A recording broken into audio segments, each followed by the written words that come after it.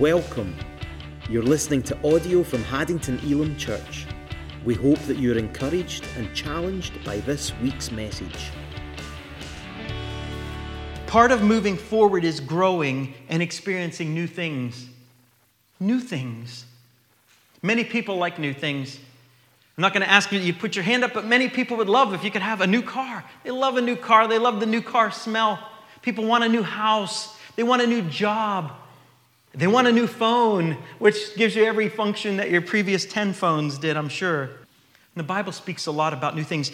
Revelation 21:5, and he who sits on the throne said, "Behold, I am making all things new." And he said, "Write, for these words are faithful and true." So this is now at the end. Everything's wrapping up and all the prophecies are beginning to all finish. And yet God's still doing something new. Isaiah 65:17, "For behold, I create new heavens and a new earth, and the former things will not be remembered or come to mind." All things are becoming new. In Isaiah 42:9, he says, "Behold, the former things have come to pass. Now I declare new things. Before they spring forth, I proclaim them to you." Lamentations 3:22 and 23. "The Lord's loving kindnesses indeed never cease, for his compassions never fail. They are new every morning. Great is your faithfulness." Sometimes we need to know that even in every error, every mistake, every blunder, he gives us another opportunity. His mercies are new every morning.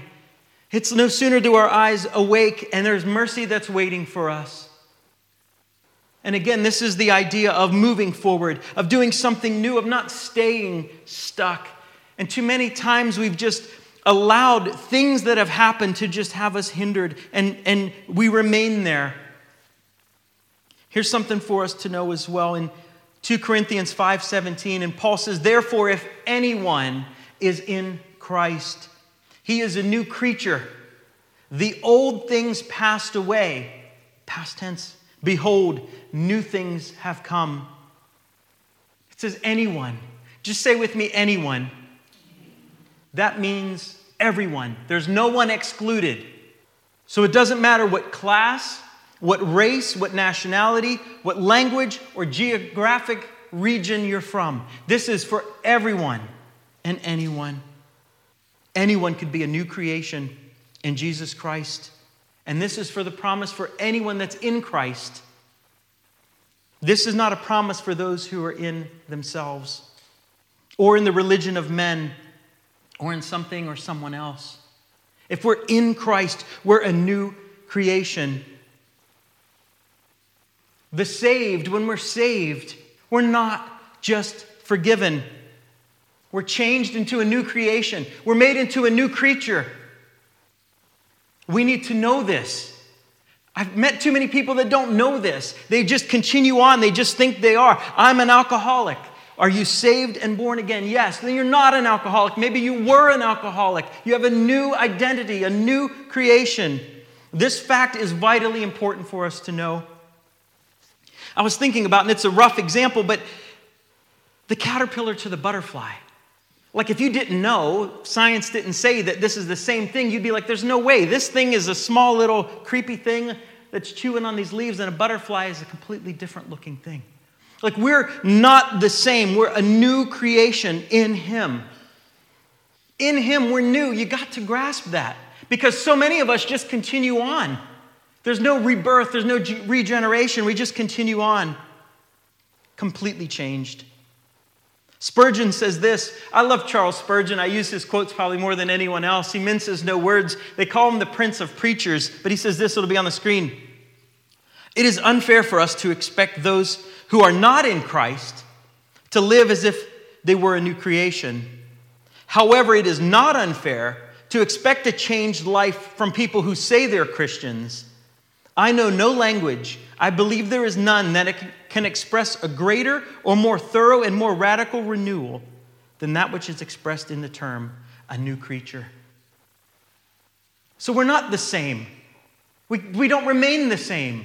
If anyone is in Christ, you're a new creation. That doesn't mean that we're perfect. Too many times maybe we get a sense of pride. It doesn't mean that we're perfect. It means that we're changed and that we're in the process of being changed as we yield and obey God in His Word. Salvation is a process of sanctification in Him. So who can make us a new creation? God alone. See, it's not just us and our willpower to do it. It's not turning over a new leaf. This time you hear people say that. Oh, I'm turning over a new leaf. I'm going to stop smoking this year. I'm going to turn over a new leaf. It's not just turning over a new leaf or getting your act together. The life of a new creation is not something that God does for us, but in us. God's doing something on the inside if we're yielded and as we let Him. He truly changes us from the inside out. We're made new. Praise God. Praise God that we're made new, born again. Some of us carry pain, hurt, disappointment, and are wounded with things from our past. Let us let the old things pass away. We need to remember that we're created anew in Christ. And friends, I'm not diminishing any pain or hurt. Please hear my heart in that. There comes a time, though, where as much as we can, we need to press forward and let God heal those things. He says of Himself that He's the healer, and it's more than just physical scars. He can heal our emotional scars. He is our helper and will help us to press onward and upward. We're to lay all things before Him at the cross. Every hurt, every disappointment, everything and anything that would keep us back from embracing Him fully.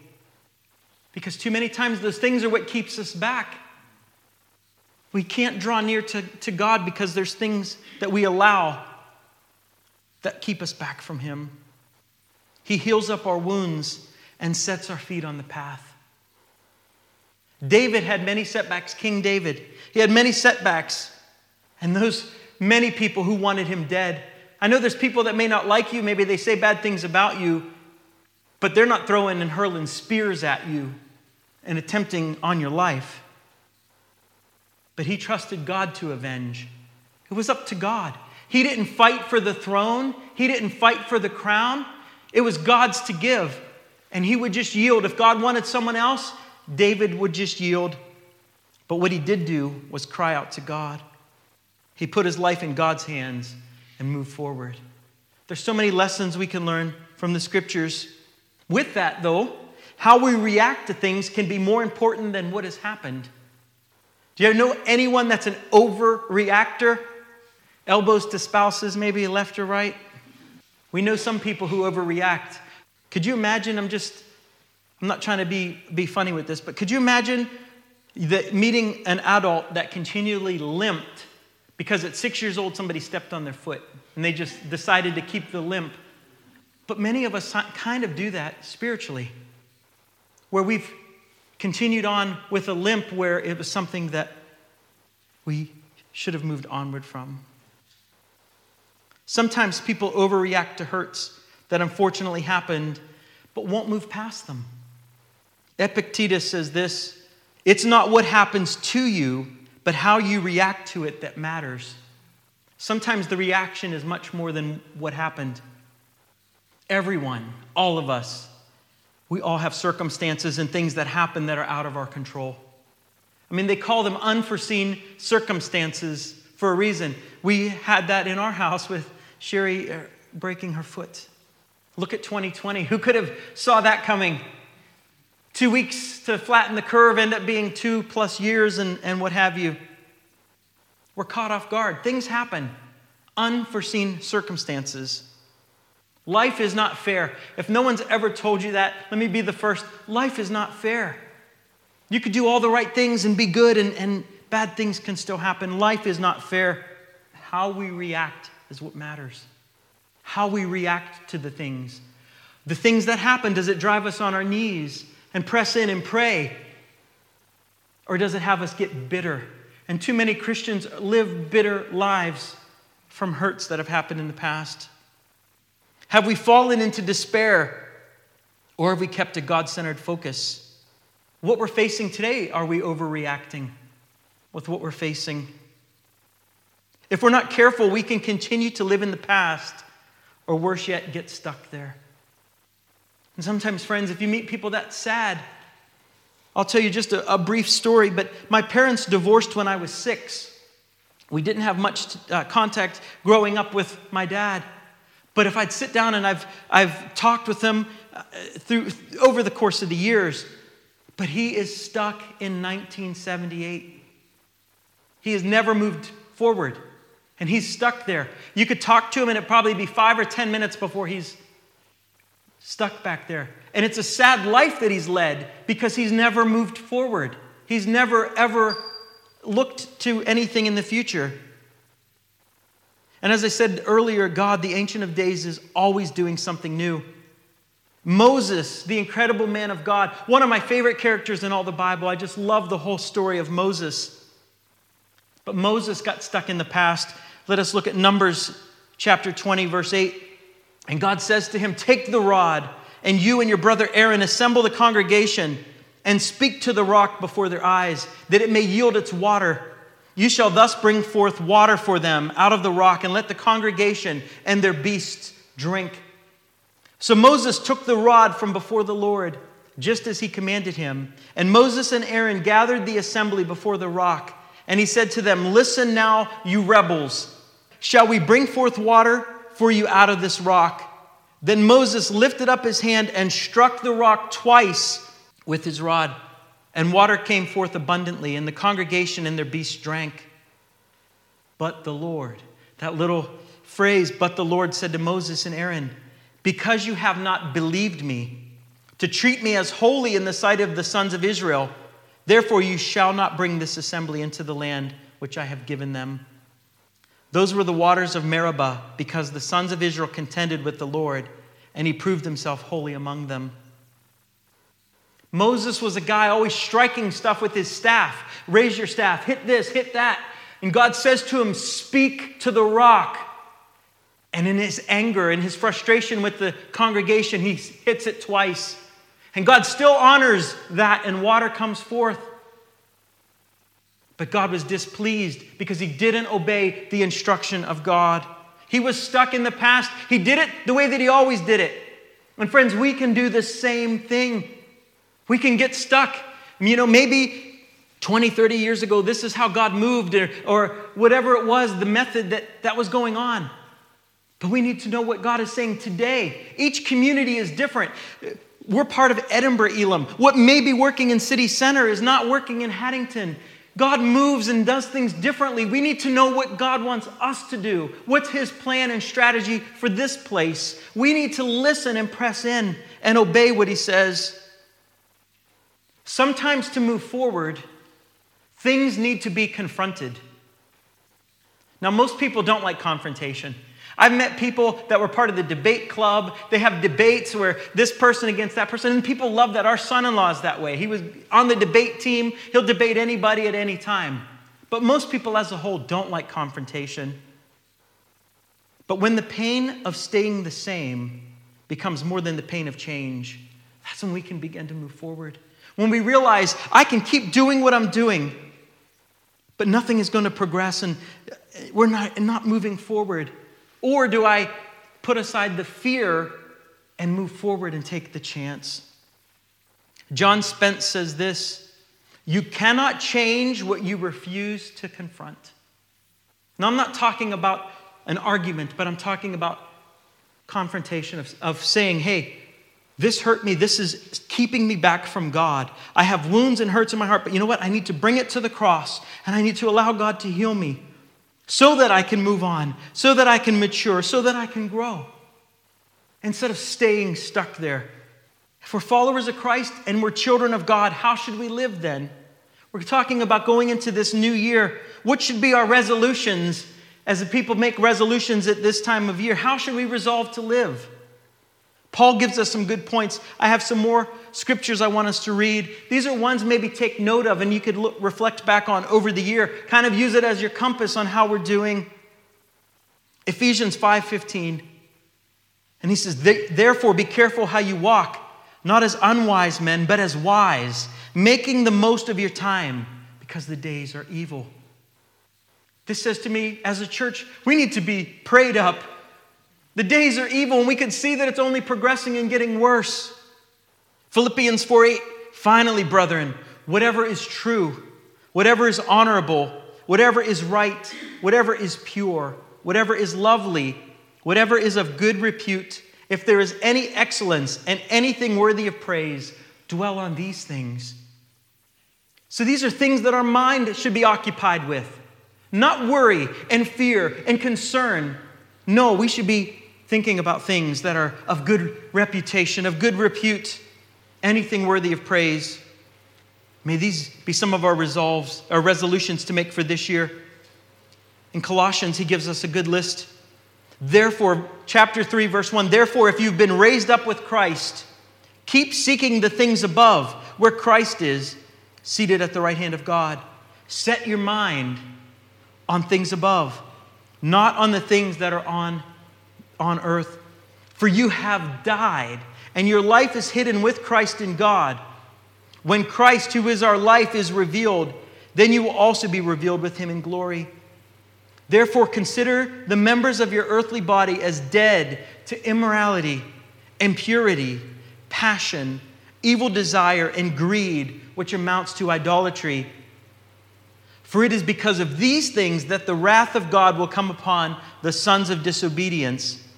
And in them you also once walked, when you were living in them.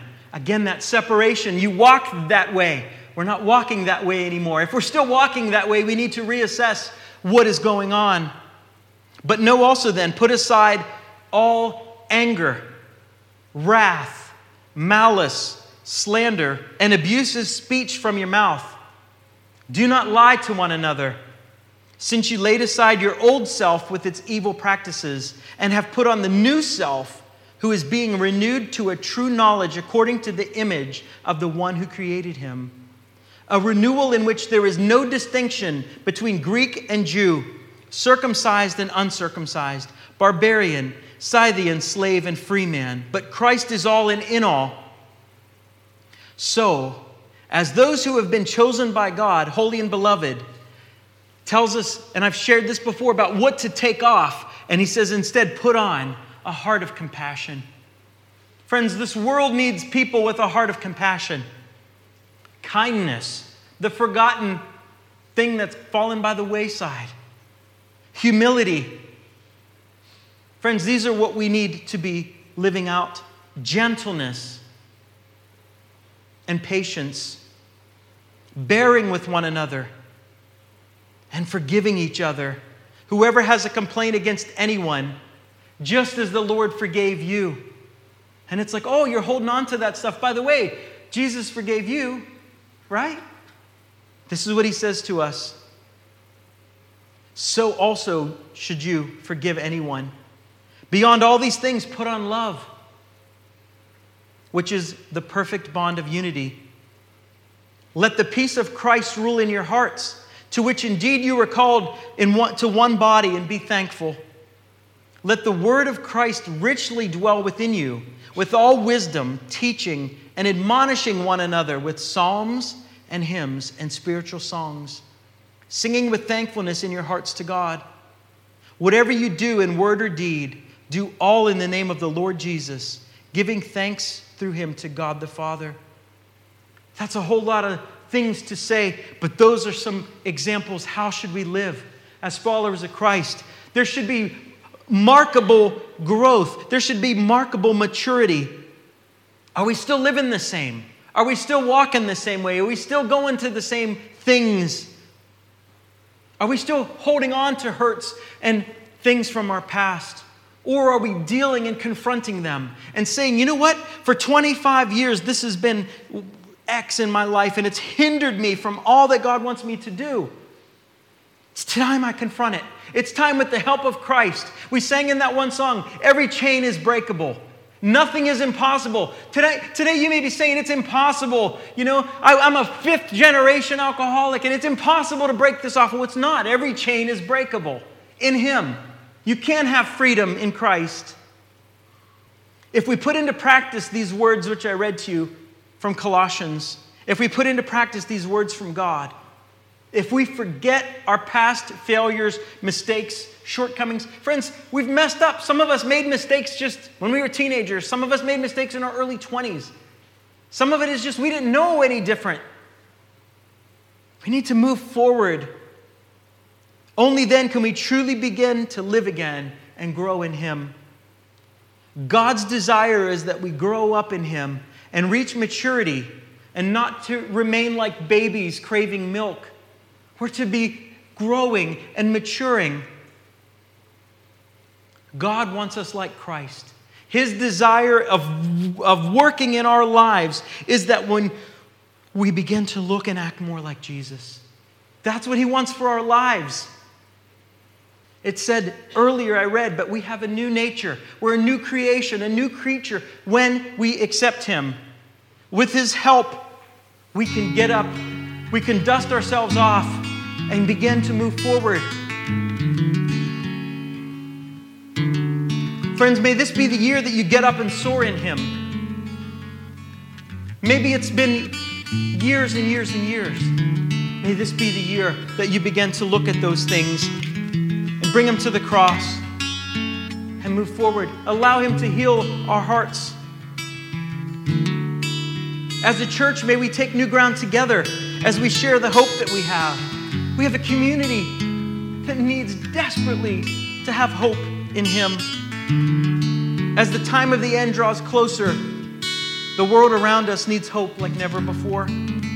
Friends, we have hope in Him. Let Him do something new in you. Don't resist.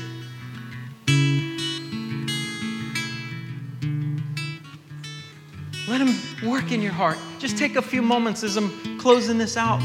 Just close your eyes and just maybe say to Him, God, what's the new thing you need to do in me? What are the things that don't please you? What are the things in my life, in my heart that are keeping me back? Because God, you want us to soar.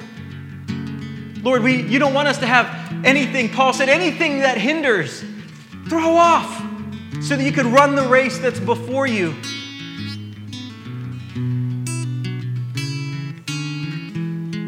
Yield to Him and to His will for your life. Put aside the old things. Lay down yesterday's disappointments and focus on what lies ahead. There's a reason that the mirror, the rear view mirror in your car is so small and the windscreen so big because you need to look where you're going, not where you've been. So Father, I just pray that our focus, our attention would be on what's ahead and what you want us to do ahead. Father, may we be planning for the future in you. And Lord, but to do that, we have to let go of the things that are hindering us and holding us back. You're doing something new, but only as we yield to what you want to do. And Lord, some of the things that you do when we need to have some growth, you're the gardener, the good gardener. You need to trim off some things, prune some things. God, sometimes things are painful that you're working in our hearts and lives, but God, it's so that we can bear more fruit and be much more fruitful. Father, today I just pray if anyone does not know you, they've never made a decision to be a new creature, a new creation in you. Lord, today I just pray that they would just say, Father, I give you my life. I yield to you. I want to be a new creation in you. Lord, you said the old things are passed away. Father, I just pray they would put aside those old things. They would make confession of faith in you, Jesus Christ. And Lord, to do that, we have to admit, oh God, that we're a sinner. And as we sang that song, Lord, I need you, we need to say, I need a Savior. I can't do it. My good deeds won't save me. Being a good person won't save me. It's only accepting Jesus Christ and the blood that was shed at the cross for me. Lord, you said anyone who calls on the name of the Lord will be saved. So Lord, I pray that you're at work among us. Lord, each of us have things that we need to just put aside, even as Alex was sharing that at the beginning, God. But the little things, And Lord, as he was saying that, it made me think of that verse about the little foxes that spoil the vine. It's the little things, God. Sometimes it's not the big things. It's the little things that just a nudge here, a nudge there, and we're off the path. Father, I pray that we would be diligent to stay focused. Father, today I just pray, if anyone has had just disappointments and hurts and a broken heart over many things, oh God, that have happened. Father, I just pray now by your Holy Spirit that you'll bring healing. Lord, that you'll bring restoration in those areas. Lord, that you'll heal us. You'll make us whole. Lord, that you'll set our feet upon the path. So, Lord, I just pray that this year will be just a special year in the life of this church, oh God. For each of us, God. As we yield to you, Lord, I just pray that we'd be more like you, Jesus.